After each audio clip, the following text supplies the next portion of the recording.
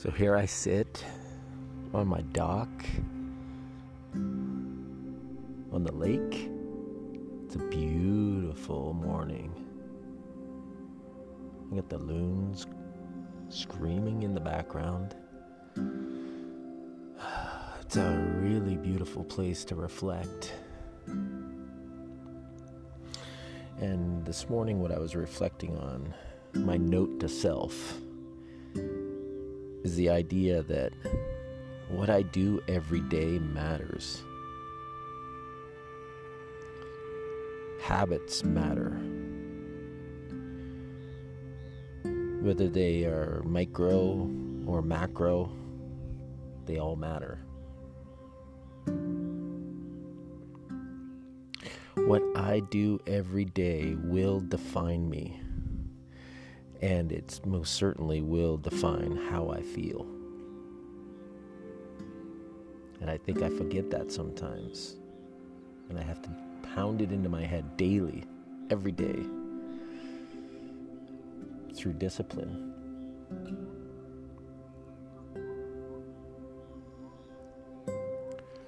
So developing discipline is one of the most critical things I need to do to feel good. And isn't that ultimately what everything's about, is how you feel every day? So being successful to me comes with a litany of things that I won't want to do, but I have to do them anyway.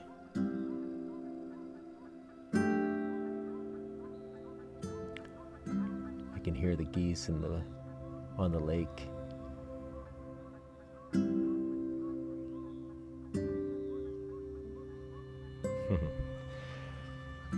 So I have to daily, every day, I have to push myself. Even when every fiber of my being is telling me to quit, or to be lazy, or to eat the fucking cake because it tastes good and I deserve the reward. Even though I know just how shitty I'll feel afterwards. It might be guilt, it might be physically feeling like crap because I put sugar in my body, or I know those things aren't good for me, right? So I have to strengthen my discipline and gain credibility with myself by showing up every single day. So I have a few things that I work on every day as discipline.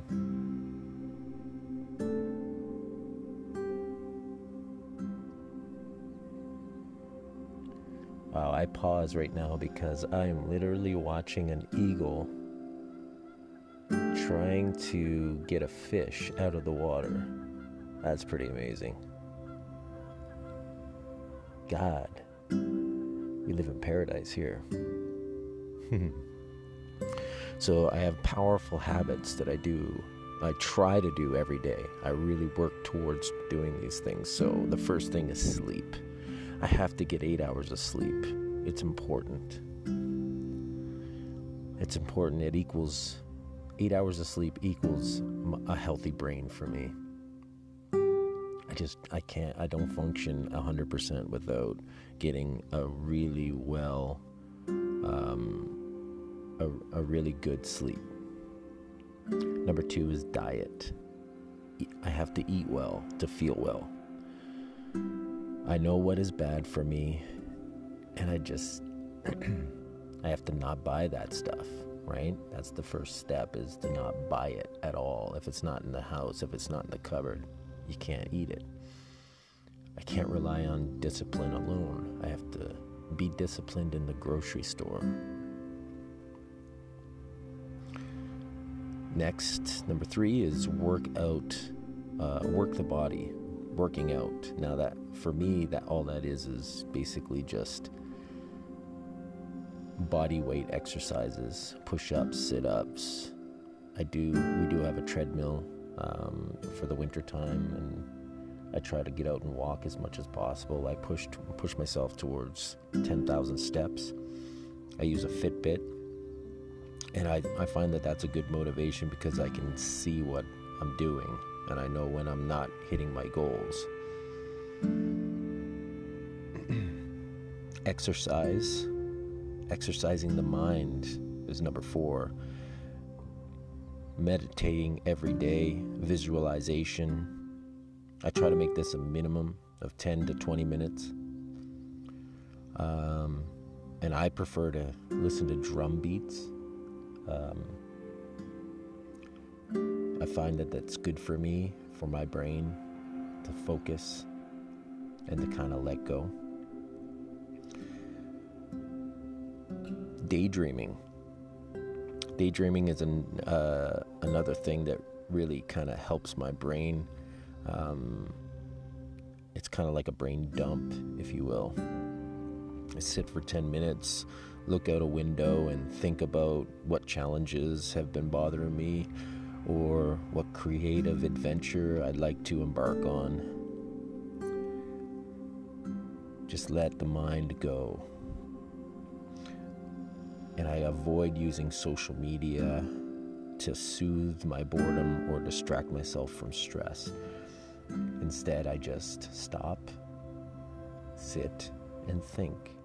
Whether I'm sitting like this and looking at the lake, seeing all the wildlife on the lake, or seeing the water ripples, or seeing the clouds reflect in the water. Or maybe I'm just in a room and I'm just going to sit quietly and just let my mind go. Just let it go where it wants to. Next, number 6 is read. Read at least once a day. And this has to be a real book to me. The feel of the pages matter. The bookmark, the fold in the page. For my eyes, first of all, but just the feel of that book really kind of puts me in an environment of absorbing the book. And I prefer nonfiction as much as possible. I just think I do better when I feel like I'm reading something that's of value to myself. Not that there's no value in fiction, but for me, I just need some kind of analytical input.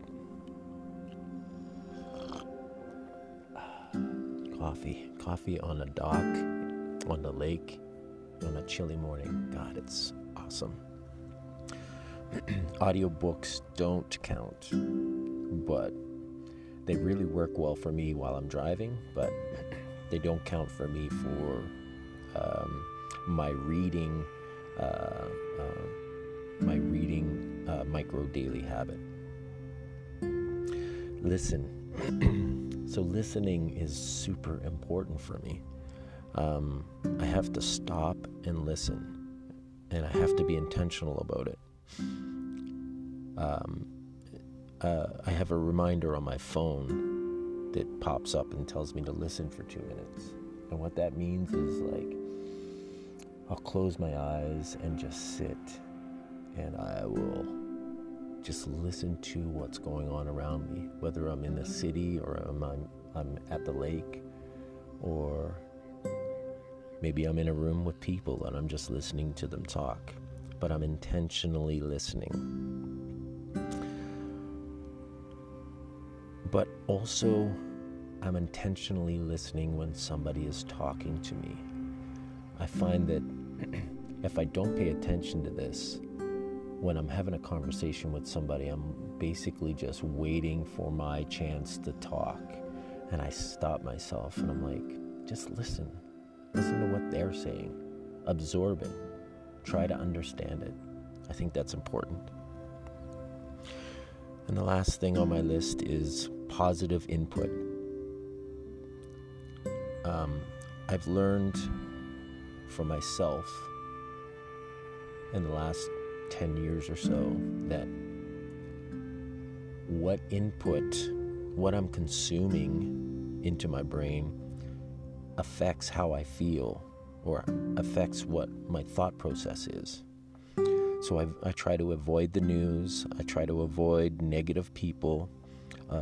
and events that drain me, events that I don't want to be involved in, but I feel like I need to be. Maybe peer pressure, or somehow I've convinced myself to be involved in this event, but at the end I go, why did I do that, right?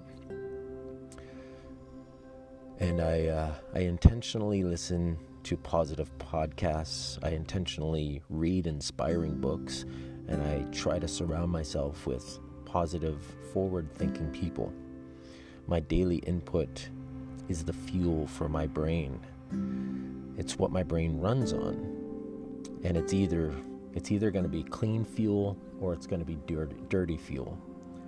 And the more clean fuel my brain runs on, the better I think, the more positive I am throughout the day. And it just makes me have a better outlook on things. So I use these micro habits to manage my mind, and it puts me in a good place to thrive.